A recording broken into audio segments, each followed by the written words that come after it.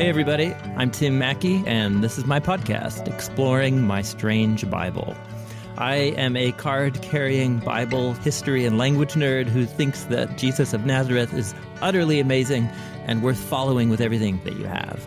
On this podcast, I'm putting together the last 10 years worth of lectures and sermons where I've been exploring the strange and wonderful story of the Bible and how it invites us into the mission of Jesus and the journey of faith. And I hope this can be helpful for you too. I also help start this thing called the Bible Project. We make animated videos and podcasts about all kinds of topics in Bible and theology. You can find those resources at thebibleproject.com. With all that said, let's dive into the episode for this week.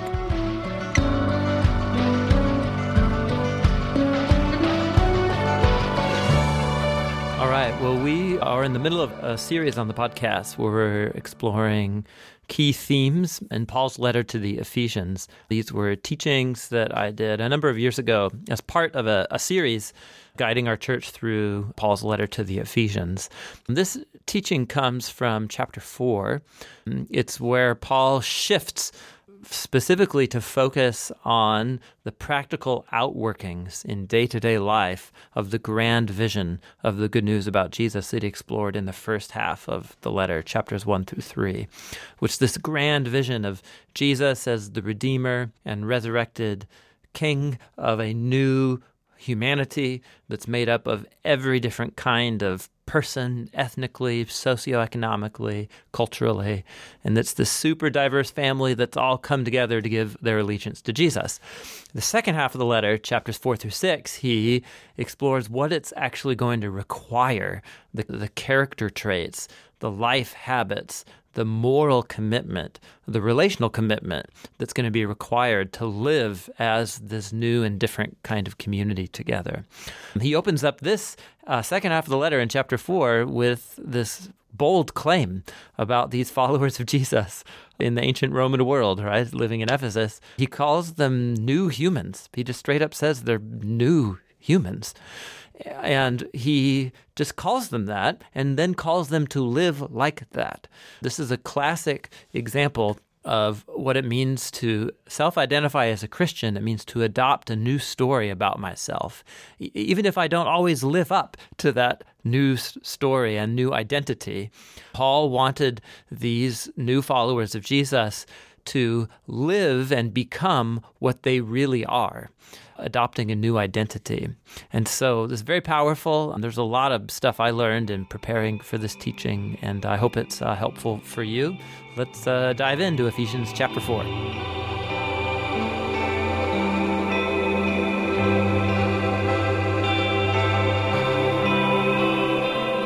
Paul's letter to the Ephesians, Ephesians chapter 4.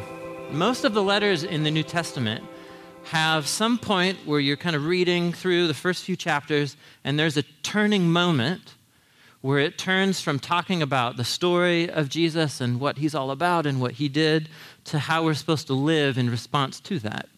And so think of Ephesians like a big door. Think of it like if you have like a big front door you've ever seen, if your neighbor has a big front door or something. It's this massive door, and the whole heavy thing just swings on these little hinges. And these hinges are, if you turn to chapter 4 with me, the beginning of chapter 4 is this hinge moment in the book of Ephesians. So look how he begins chapter 4 right here. He says, "As a prisoner for the Lord, therefore, I urge you to live a life worthy of the calling that you have received." So this is Paul, the apostle. He's begun a number of churches. Specifically, there's a number of churches he's writing to that he personally was connected to these people coming to faith and forming a church. He spent the first 3 chapters, which is really, what is that? It's 2 pages, 2.25 pages in my Bible, at least. He spent 2.25 pages telling the story of the good news about Jesus and unpacking its significance and of his life and his death and his resurrection, of how Jesus is forming a new multi-ethnic family of people who have placed their faith in him, whose identity is grounded in him. And that's what chapters 1 through 3 is about. And so now he moves. Did you see it? He just swung the door right here. And on the hinges, and he says, therefore, in light of this calling to be a follower of Jesus, to respond to his grace, I urge you to live in a way that's worthy of this calling and of this story that you've been invited into. And so chapters 4 through 6 is like the backside of the door. And it's like a series of unrelated topics or something. He's really pressing this issue. What does it mean to live out in day-to-day life and circumstances the reality of this gospel that's called us together into a family of people called the church, or the new humanity? And so this is the part of the letter where Paul is really going to get specific. He's going to leave no stone unturned. He's going to address all these different areas of just daily life relationships and circumstances, and he's just going to rethink it in light of the good news about Jesus. He's going to talk about anger. He's going to talk about sex. He's going to talk about marriage and parenting. He's going to talk about money and what you do with your money. He's going to talk about lying and truth-telling. He's going to talk about kindness. He's talking about your work ethic. And he's going to talk about everything in life. He's thinking about every aspect of life in light of what he's explored in chapters 1 through 3. Now, here's the catch for some of us. These next 3 chapters, and therefore the next, month and a half leading up till Christmas, are the parts of the letter where Paul, he gets really challenging. He gives these challenging, moral challenges, moral directives, moral commands. And some of us, we kind of glaze over this part of the Bible because it's the thou shalt and the thou shalt not part, And it's like, oh, yeah, Paul. And some of us, we think, yeah, that's great. It's really challenging. I love it.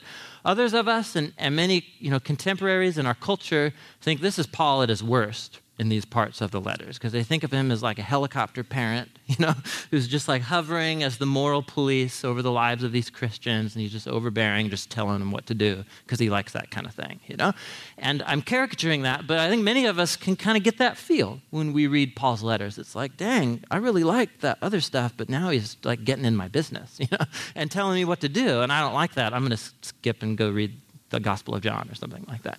That's how some of us react. And so we're going to go right into this section and just get into the nitty-gritty. Here's what's most important. It's easy to read this section of Paul's letter to the Ephesians and just think Paul's utmost concern is people's behavior and telling people what to do. And that's not true. That's not true. You might get that idea if you just did a surface reading. But if you pay close attention, like we're going to do, the thing he's most concerned about is actually not just people's behavior. What he's really concerned about is about addressing the core sources and motivations of our behavior. And Paul has a core conviction, and the moment you see it, it just pops up everywhere in his writings, especially in Ephesians. Paul has a conviction that our behavior, it's just like surface phenomenon, right? The way that we observe each other behaving and treating each other and talking, that's just the surface. What generates all that surface activity are deep, deep issues, deep character issues inside of us. And particularly, Paul, as he makes clear, he wants to address our source of identity. Paul believes that the way that we behave is generated and flows out of who you think you are, your identity, the kind of person you think you are, the kind of worth and value that you believe that you have or don't have, your sense of what makes you who you are, your identity. And that's what he's going right after in these chapters. In light of the gospel, who are you? And if who you are is changing, then holy cow, your behavior is just going to change. It just follows. And so let's have that up as we go into this part of Paul's letter, and you'll just kind of see it. I'm putting the idea out there, and then we'll flesh it out in a million different ways. You guys ready to dive in? Okay, Ephesians chapter 4, verse 17. He says, "So I tell you this, and I insist on it in the Lord, that you," and again he's writing to these Christians who are living in the region of Ephesus, "that you all must no longer live as the Gentiles do, in the futility of their thinking."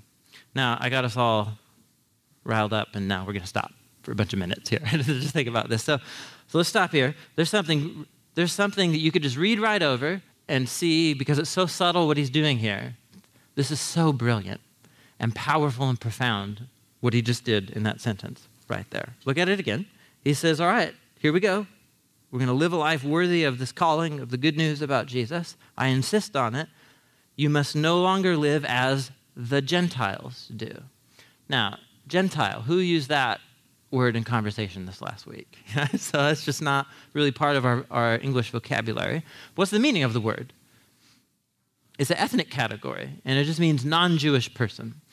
Specifically, it's a word that originated in the Jewish communities to refer to people who are not us. So there are Jewish people, and then there are non-Jewish people, Gentiles. It's a way to refer to every ethnic group that is not Jewish. In other words, most of humanity. Right? So don't live as the Gentiles do. Now, just stop and think this through. Who's Paul writing to? Flip the page back to like the previous chapter, for example. Look at chapter 3. Look at the first sentence of chapter 3. Look at how he starts chapter 3. He says, "For this reason, I, Paul, am a prisoner of Christ Jesus for the sake of you Gentiles." Look back further one chapter. Look at chapter 2, verse 11. He says, "Therefore, remember that you all formerly who are," what does he say? "Gentiles by birth." You're not Jewish by ethnicity. And I'm writing to you, because I'm in prison on account of you Gentiles. But then all of a sudden in chapter 4, he's like, yeah, don't live like the Gentiles anymore. And you're like, what? I am one. You know what I'm saying? It would be like Paul writing a letter to us living in America and saying, don't live like the Americans anymore. And you're like, well, I do live in America. So what do you... So that's this obvious. He's either like mindlessly contradicting himself, which he's not. Can you see what he's doing? He's doing something very, very subtle here. Or maybe it's not so subtle once it's pointed out to you. In other words, so Paul would, an Ephesian would say back like, Paul, I am a Gentile. What do you mean? You're talking about the Gentiles as if there's somebody other than me. And Paul would say, exactly. Exactly. So yes, of course, technically you are Gentiles by birth and ethnicity. But Paul's saying everything of what chapter 1 through 3 was about is that your identity is no longer, if you're a Christian, your identity is no longer primarily your ethnic or nationality background. That's not who you are anymore. Your primary identity is some other category. And so for Paul, you're not Jewish, but you're not a Gentile anymore. You're something else. And that something else, in just a few sentences, he's just going to call it the new humanity. You're a part of this new humanity begun with the new human, that is Jesus, who lived and died and was raised for us, and we'll get into that. But what he's doing right from the first sentences, is he's challenging their sense of identity. The whole thing is going to be very specific commands about like not lying and moving towards anger and forgiveness and not stealing and having a good work ethic. Like he's going to get really practical. But he begins with this. He says, your primary identity is not what it used to be. You have a new identity.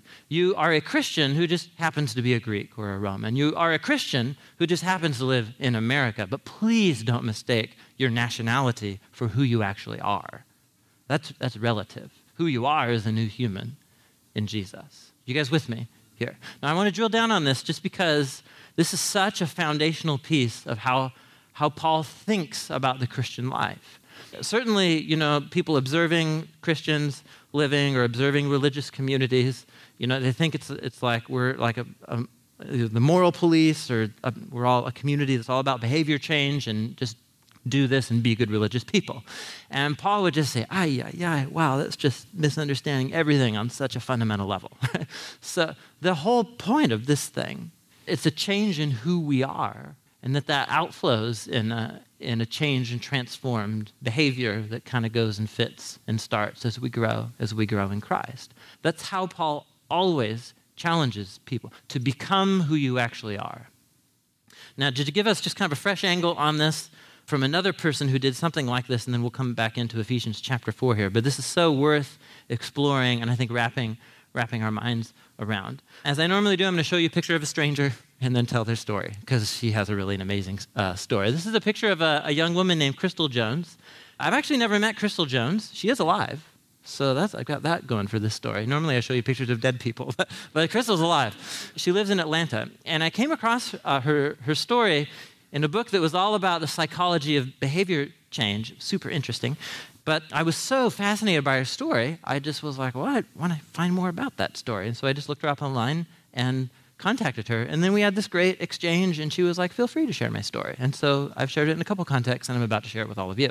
So Crystal Jones started volunteering with Teach for America. Teach for America. Yeah, sorry, I was thinking AmeriCorps. It's very similar to AmeriCorps, but it's called Teach for America, which is essentially it provides volunteer opportunities for young people, whether before, during, after college, whatever, in their 20s, just to go into lower income neighborhoods and communities in the U.S. and serve and volunteer. And so she ended up being assigned and going into an under-resourced elementary school in a low-income neighborhood in Atlanta.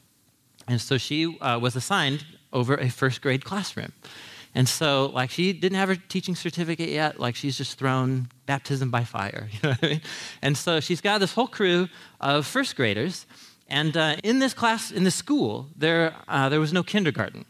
And so this is first grade, and this is the first time many of these kids are ever sitting in a classroom. And I just want to read her description of the kids to you, and just think about how you would feel if you were responsible for this crew. Day one, she says, at the beginning of the year, I had 2 or 3 students who could recognize kindergarten sight words, like dog or ball, I imagine.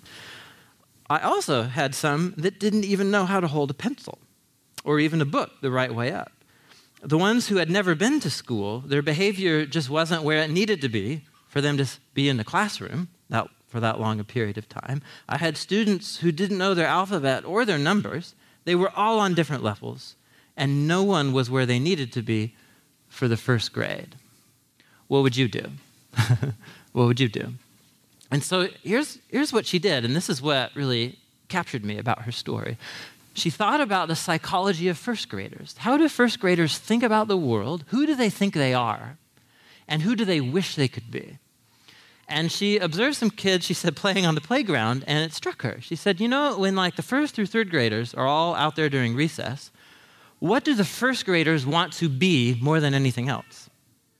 They want to be third graders. And if you've hung out around little kids, you know this. And it starts very early, actually. So I have a 2-year-old son, and I think he gives all of the indications of enjoying playing with me. And I enjoy playing with him a lot. We have a great time together. And so we're around in the yard, whatever, and we're having a good time. The moment the neighbor kids come out, like the 5-year-olds and the 6-year-olds, I'm yesterday's news. You know what I'm saying? Like, there's something, it's just this radar for other kids who are slightly older than him, and he's just mesmerized, you know? And if you think about it, that just kind of makes sense. Like, he looks at me, and I'm like an alien to him or something. I don't know what I am. Like, I'm like way taller than he is, and I speak a different language most of the time, you know? And he's like, but that kid over there, he's like me. He's just faster, and he has a few more words than I do. And so he just gloms onto these 5-year-olds. And so that's what Crystal observed. And so the idea hit on her about how to motivate change in these kids. So from day one, she got the kids in the classroom, and she made this declaration. She said, I'm Crystal Jones. I'm your teacher this year. And before June comes, I am going to turn all of you into third graders. That's what we're going to do here. You're going to become third graders, like it or not. And they're all like, you know. And so she said, everything we're going to do here, you know, third graders, they can run faster. Oh, well, no, they can't. Yeah, well, okay, they can. Okay, well, you know, they can read better. Well, sure. They can do math better, but not for long, because I'm going to make you into third graders. And so obviously she did all this. She shaped all her curriculum around becoming a third grader and everything around tests and exams and so on. And so the other thing she did, this is so brilliant. So she instituted this system about how they were to refer to each other in the classroom. And so she began to refer to every student as scholar and then by their last name. So nobody called each other by their first names in her classrooms. It was always Scholar Smith or Scholar Johnson or this. Whenever anybody came in and visited the class, she would introduce the class as her group of budding third grade scholars. And then every morning, she would have the students recite the definition of a scholar. And they would all say out loud, a scholar is someone who lives to learn and is really good at it. And they would say this every day. And she was just this mantra of it. She just realized, by this time of year, November, she said it began to work. It began to work. Like, people were bummed to miss out. Like, if someone had a doctor's appointment, they would be really disappointed. Because, like, what if I don't become a third grader? You know, what's going to happen? You know? And she just said she had them. She had them. By Halloween, she knew she absolutely had them. And so this is a really amazing story. So by March comes spring break, and she did a reading comprehension exam 6 months into the school year. And every single student past first grade reading comprehension. And for some of them, that's like great progress. For some of them, they were learning ABC 6 months ago. It just struck me. Here's what she did. She created a community, an environment where she had made a decision about them. You all are becoming third graders. That's what you all are doing. She didn't reckon about their past circumstances. She didn't base their identity on their skill level.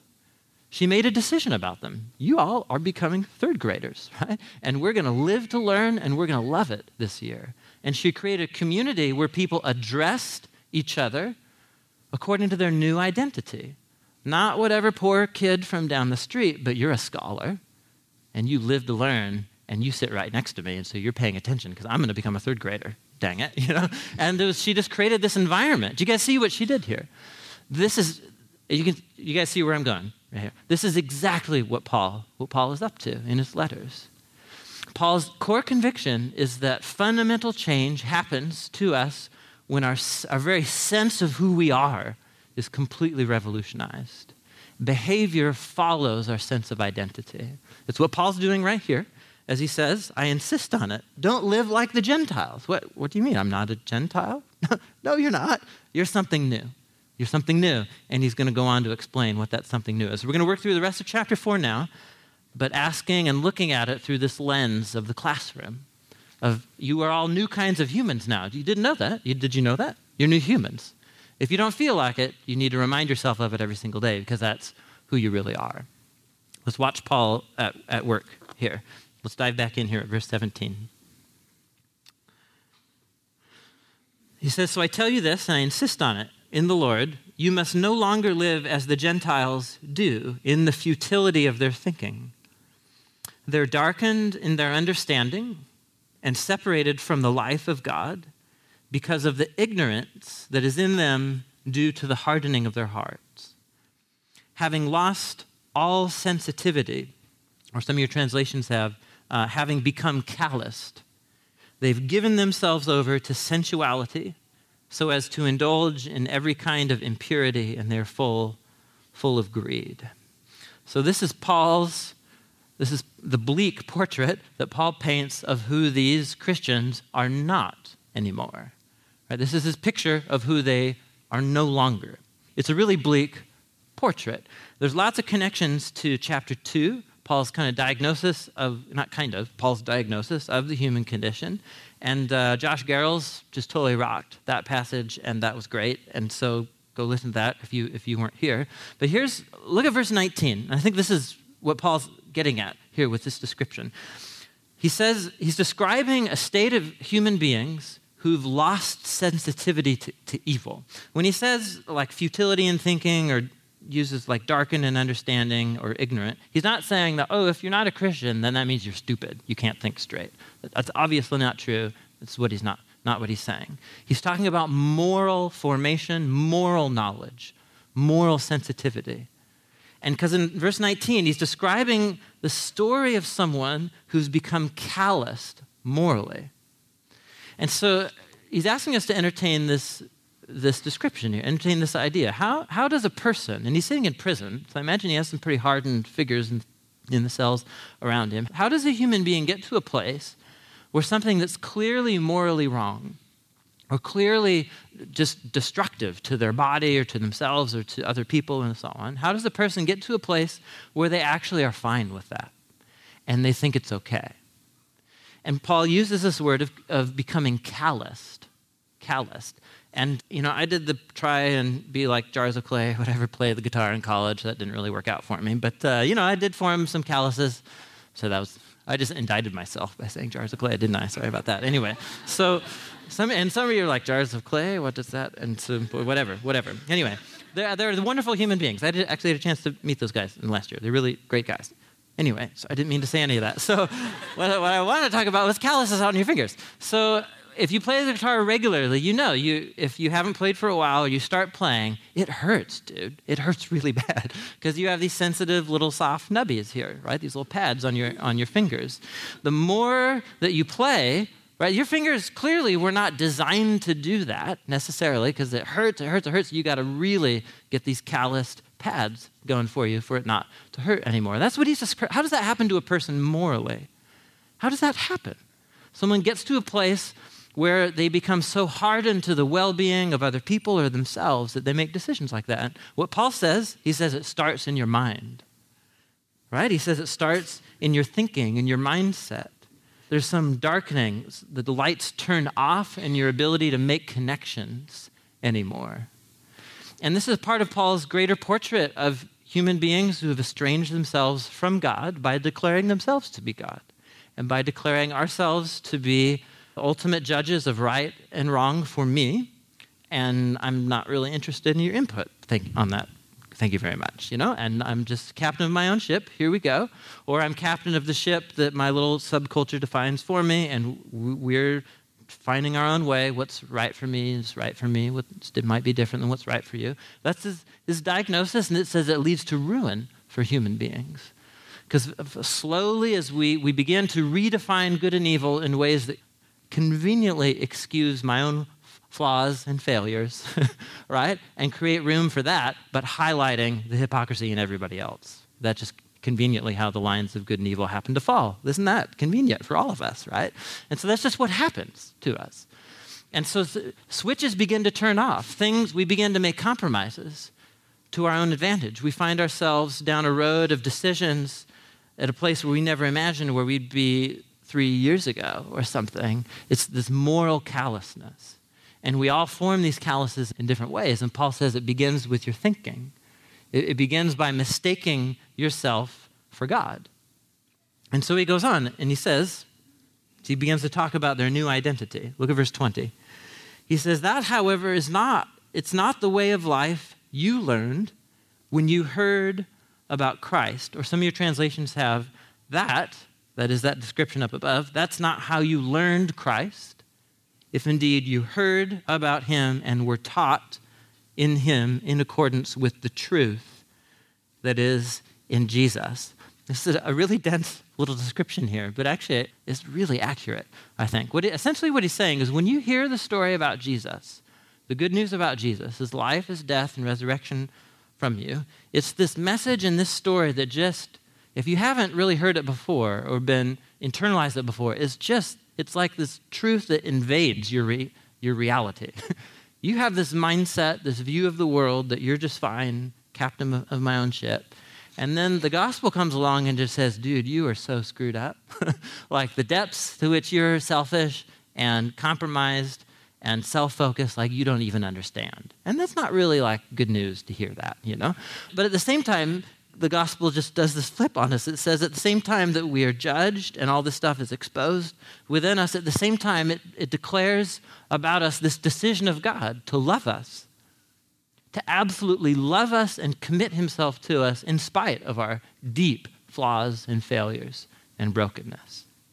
And so he says, listen, he says, you heard this truth about Jesus. You were taught to think through the implications of the good news about Jesus, and it opened up a completely different way of living. And it's this. He keeps going. He says, you were taught with regard to your former way of life, that is your former identity, you were taught 3 things, and these are so powerful. 3 things here. Count them with me. 3 things. He says, first, you were taught to put off your old self, which is being corrupted by deceitful desires. Here's the second thing. You were taught to be made new in the attitude of your minds. And then the third thing, you were taught to put on the new self, created to be like God in true righteousness and holiness. And true to form, Paul is mixing all these different metaphors together at once. And there's so many cool things going on here. Let me just point out 2. So the word, we're going to do a little Greek geek action here. So let me show you this word self. Do y'all have the word self right there? Take off your old self, put on your new self. Give me nods of affirmation here. Do you have the word self there in that spot? No, what do you have? If you don't have self, what do you have? Man. Okay, we're getting closer. We're getting closer there. What's that? Or human. There you go. Yeah, exactly. All right. So man in 21st century English means male human. 100 years ago, it meant humanity. Now we just say humanity, or at least I think we should. Anyway, so when he uses the word self there, the word that he's using is the word anthropos. Anthropos, which there's 2 words that could be connected to in English. This might be kind of funny. What do you think of when you see anthropos? Anthropology. Now, which anthropology? Right? So the store that my wife does cartwheels over, or the college curriculum, like, studying human cultures and so on. So I think to really hear what Paul's saying, we need to insert this word humanity here. He's talking about self because he's talking about your humanity as an individual, but the whole front side of the door of Ephesians 1-3 is about God forming a new humanity in Jesus. And so he says, this is what you were taught. You heard this word of the good news about Jesus, and it taught you to take off your old identity. And take off, it's the same, he's just talking about taking off clothes. It's a word about literally like disrobing. So take off just like an old shirt or like the bad cardigans that aren't cool anymore or something, I don't know. So take off that, boom, you take it off. And we're thinking like, easier said than done, Paul. You know what I mean? Like, what do you mean just take it off? This is all wrapped together here. So you take off this old humanity, and how does he describe it here? This is so insightful. He says, you just take off that old humanity that's being corrupted by deceitful desires. This is so insightful. So we're back to Paul's view of how humans behave and why we behave the ways that we do. And so here he gets through identity, kind of another angle here. He talks about desire. So humans, we have all these desires, and they're good desires. The desire to be in relationship, the desires to be known and know others, the desire to have sex, the desire to have my basic needs cared for, the desire to be in a community of people that know me. These are good desires. The desire to have meaningful work and have a job where I might get to feel good about it and contribute something to my community. These are good desires. But Paul says, in the old humanity, where we're darkened, where we become the judges of what's right and what's wrong, for me, those desires, they'll trick you. They're deceitful. They'll trick you. Because those desires will make you think that they are ultimate ends in themselves. And if I could just achieve that kind of career status, or just have that financial stability, or just be in a relationship with that person, then I'd be worth something. Then my life would have value or meaning. I'd be secure. My life would be okay.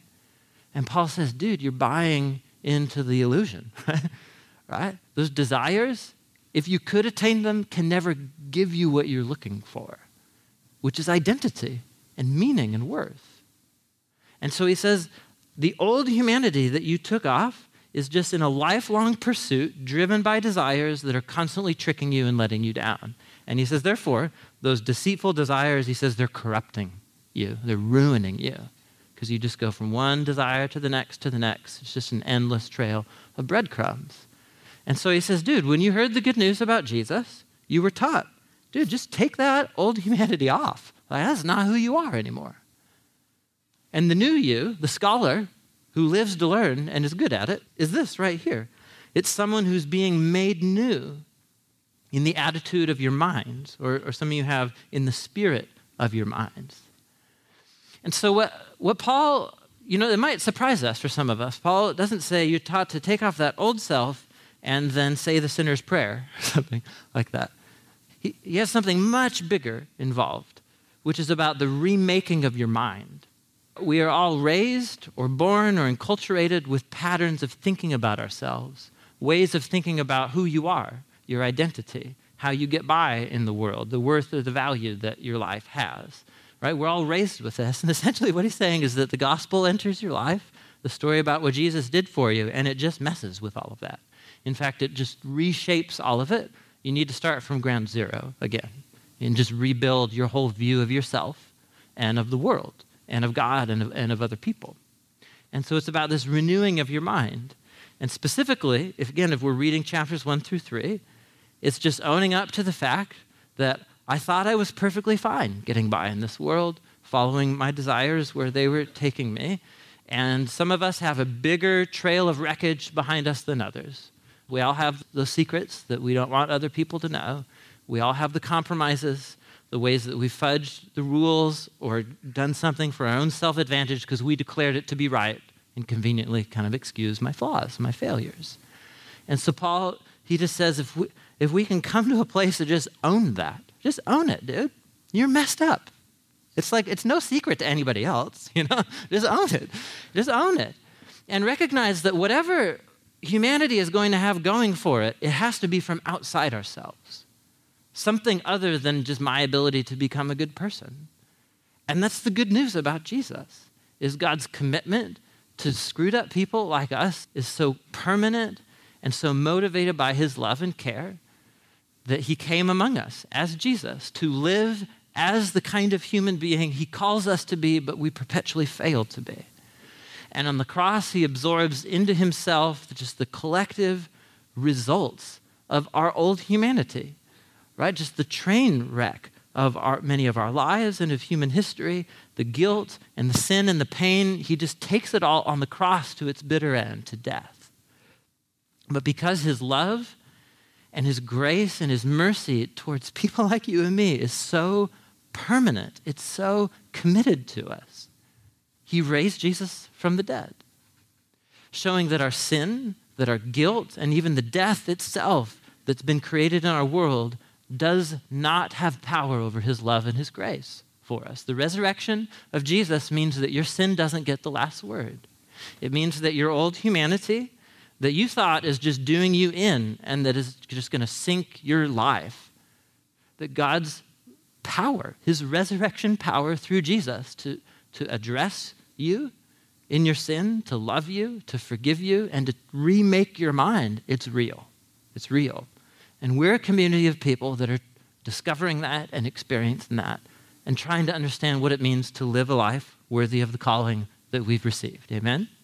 That's this remaking of our minds. You don't do that in a day. So like you begin that journey. Some of us begin our journey of following Jesus with a moment, with a prayer, with a moment of conviction and a conversation. For others of us, it was a very long process. But however you get there, Paul's saying this is about a perpetual renewal of your mind, a new way of thinking, adopting this new identity, which he refers to in the third thing here. So you've taken off your old humanity. You're letting your mind, your patterns of thinking, your sense of identity be reshaped by the gospel. And look at verse 24. He says, then you just put on this new humanity. You put it on. And what is that new humanity? It's the version of you that's created to perfectly reflect the image of God. It's the version of you that's meant to be an accurate reflection of God's holiness and his righteousness and his goodness and his character. And so this is really powerful. I don't know how you're feeling about yourself today. If you are feeling crappy about yourself today, this is exactly what you need to hear. How is it that you just put on the new self? And for Paul, this is an act of faith and trust. And it's an act of faith and trust that in Jesus has become the version of me that I cannot become for myself, as Josh quoted Karl Barth saying a few weeks ago. It's the courage to trust that I just so perpetually fail to become the kind of person that even I would want to be. I mean, much less God's standard, I fail my own standards most of the time, and so do you. And so the good news of the new self is that by faith, I get to put on a version of me that I could only dream of becoming, and that Jesus was on my behalf, and that he's present with me every day to reshape my thinking and help me go there. Do you see what Paul's doing here? He's declaring that you all are becoming third graders by the end of this year. And he's declaring that you're a scholar and that you live to learn. You're a new human. If you're grabbing onto Jesus, what's true of him is now true of you. You may not feel like it. You might not feel like it for a while. That's why it's faith, right? You're grabbing on. You just watch. You hang around people who are affirming that identity with you, and you just watch what happens. All of a sudden, patterns of thinking, you remind yourself every single day, whatever your weak spot is, and we're going to blitz Craig through a number of them, whether it's anger or having integrity or the way you talk to people or whatever. He's like, just watch. Just wake up every day for 3 months and pray these words aloud to yourself. And declare who you are because of what Jesus has done for you. And set your alarm for noontime prayer, get out your Bible again. You know what I'm saying? Get gnarly, right? Get really intense and just see if something doesn't happen. will submit to you that something might happen if you actually took this seriously. if you took it seriously, which doesn't mean wait for Jesus to just bonk you on the head and make you a new person, right? You got to work for it. You got to take on and put off. You have to do something. And Jesus partners with us in the reshaping of our character. Isn't this a great passage? I think it's so, well, I don't know, maybe you don't think it's practical yet. It's about to get very practical. So now he's just going to flesh this out. What does it mean to put on the new humanity? And he's just going to just go through all these different scenarios. And all these scenarios are all about our relationships. What it means to be in community, and that the health of my personal relationships is one of the clearest indicators of whether or not I understand and appropriate my new identity. So look at verse 25. He says, therefore, each of you must put off falsehood and speak truthfully to your neighbor, for we are all members of one body. So he addresses this old humanity practice of lying and counters it with the new humanity practice of truth-telling. And again, just think it through. Let your minds be made new about what's happening when I lie. What am I doing when I lie? I'm projecting a false version of myself, right? I'm projecting a false identity. Did you really say that about her? I mean, I heard that you said, did you say that? No, I didn't say that, right? What's going on in that moment, right? It's this inability to own up to a truth about what I've done, and I would much rather have a false view of myself floating out there in front of people so that people don't actually know who I really am, and that I am, apparently right now, the kind of person who says those kinds of things. It's about a false misrepresentation of who I am. It's about perception management. I'm lying to excuse or to cover over who I really am inside. And Paul says, dude, just tell the truth. I mean, you're members of one body together. We're a community of people that acknowledges that Jesus had to die for us. We're so screwed up. You know what I'm saying? Like, that's about the worst thing you could say about anybody, you know? Really. And so what you're doing in that moment is you're presenting this false view of yourself, and it's like, yeah, I'm screwed up, but I'm not that screwed up, you know? You're covering over who you really are. And as a community of truth, we expose the old man inside of us and we put it off. And it has to let the spotlight shine on it. Look, he goes on. He talks about another relational circumstance. He says, in your anger, do not sin. Don't let the sun go down while you're still angry. Don't give the devil a foothold. So I talked about this a couple weeks ago. He addresses this thing of relational conflict, which I'm guessing one or two of us in the room have had before with another person. So you have this relational conflict. And notice, does he say, don't get angry and don't sin? Is that what he says?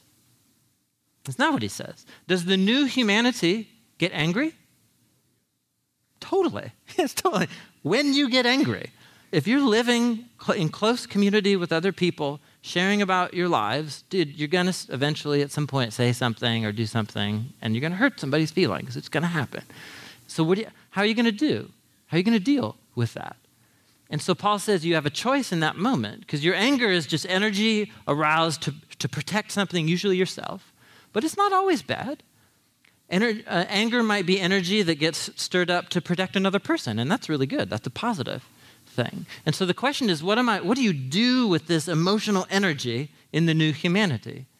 And Paul says, you use it to go address the person in the situation, in the relationship, and you talk it out. You talk it out, and you work towards forgiveness. Otherwise, evil spiritual powers can begin to create rifts in the community of God's family. That's how we roll as the new humanity. We move towards conflict resolution. That's what we do. Let's keep going. Verse 28.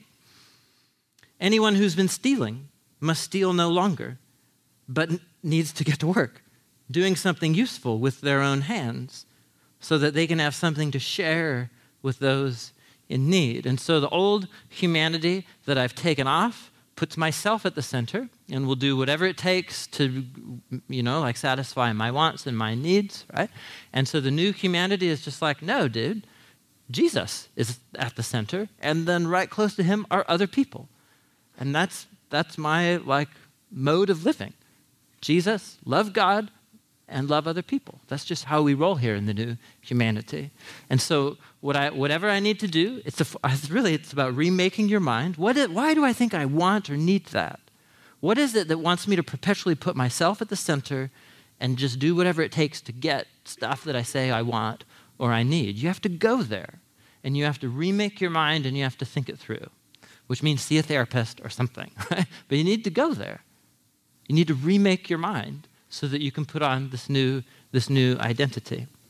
Let's keep going. He says, don't let any unwholesome talk come out of your mouths, only what's helpful for building others up according to their needs, so that it can give grace to those who are listening.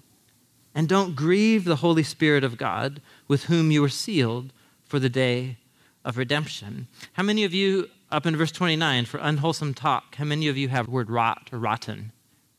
Anybody? Unwholesome, other translations?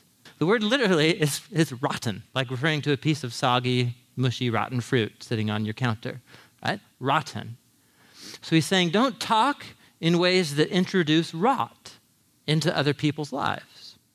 And I don't think he might be talking about like dirty jokes or something like that. But what he recommends as the new humanity practice in its place is whatever it is that you say to other people, have it be something so that they walk away feeling like they've been given a gift after being with you. Speech that builds them up, that seeks to encourage them. And so I think whatever rotten speech is, it's speech that introduces rottenness into the community of God's people.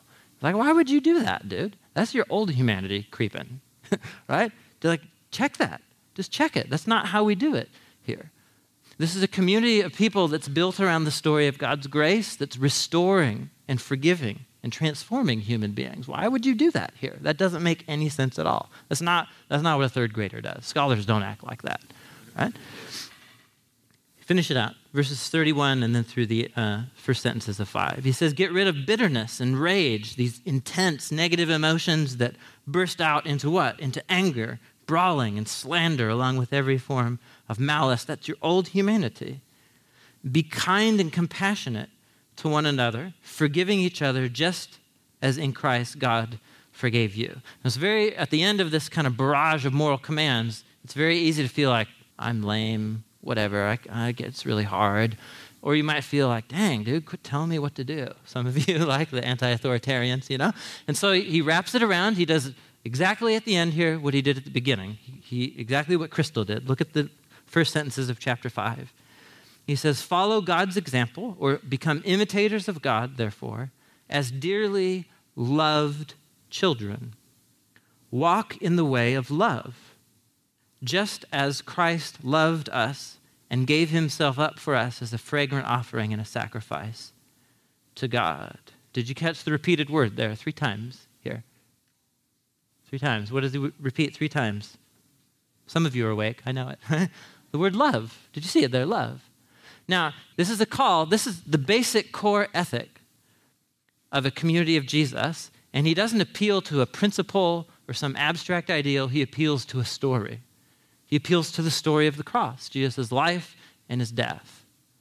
And he calls that story an act of love. And this is a part of the way that the New Testament completely redefines our concept of love. This is one area where our minds need to be made new. Is because in the Bible, in the New Testament, the word love, it's the word agape. And we think of love in English as an emotion. In the scriptures, love refers to an action. It refers to acting for the well-being of another person, regardless of how they respond to me. And Paul says this is the basic core ethic of the new humanity here, is agape love. And so he says, listen, walk in the way of love, just as Christ loved us and gave himself for us. We run every decision, we run every word that I speak, you run every way that you relate to somebody, you run every conflict that you're in and how you're going to resolve that conflict, you run it all through this story. How do I love this person in this circumstance as an expression of my identity of being a new kind of human? And notice he says, what's the core motivation for loving? He says, because you yourselves are loved. Look at what he says here. You are loved. So walk in the way of love. He doesn't say chin up, pull up your bootstraps, and just love people for goodness sakes. No, he's like, dude, you are loved. Do you grasp the significance of that. And it's not some abstract ideal. Like 2,000 years ago, Jesus did something that was the ultimate act of love for you. And for the rest of your life, you can point to that and say, dude, that was for me. That was an act of God seeking my well-being before I even existed, before I ever rejected him or knew about him in the first place. He's decided to commit himself to love me through Jesus' action on the cross. That's the defining story of this new humanity. And so it's this tension that Paul invites us into, and it's what I want us to reflect on as we move into our time of worship and the bread and the cup. And some of you, I don't know where you're at in your journey of growth and following Jesus. Some of you, who knows? We're just all over the map. It's Door of Hope. Trust me, I know this, right? We're just all over the map. And so you might be feeling horrible about yourself right now because you're like, if you actually follow me around with a camera, you just see old humanity everywhere, right?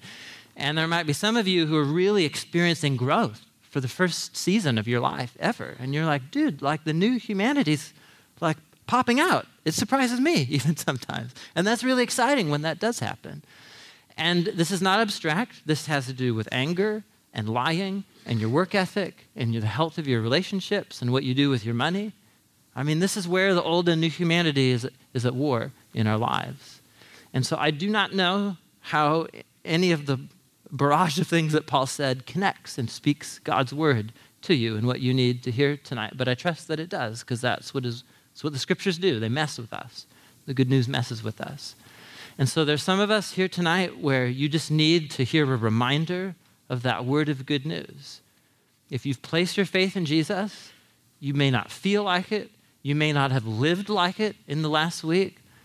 But dude, you're a new human because of what Jesus did for you in his life, in his death, in his resurrection. You don't have to live like that anymore.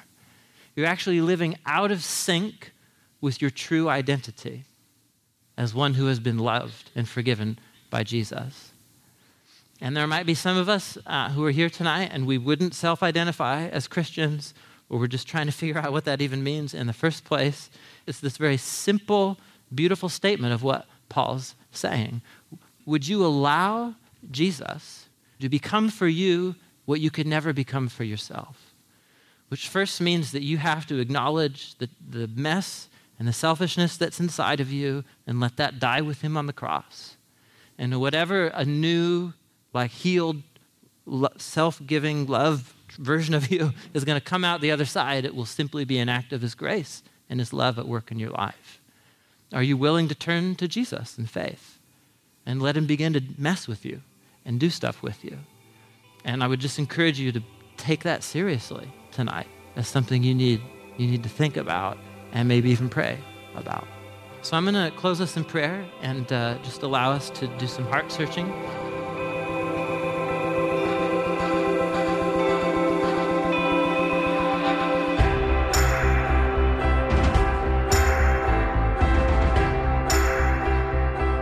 Thanks, you guys, for listening. I hope exploring this passage was helpful for you, challenging, that you're thinking new thoughts and have an opened mind to new ways of thinking about God and the world and yourself. We're going to keep on in the letter to the Ephesians on the next episode, so we'll see you then. Thanks for listening.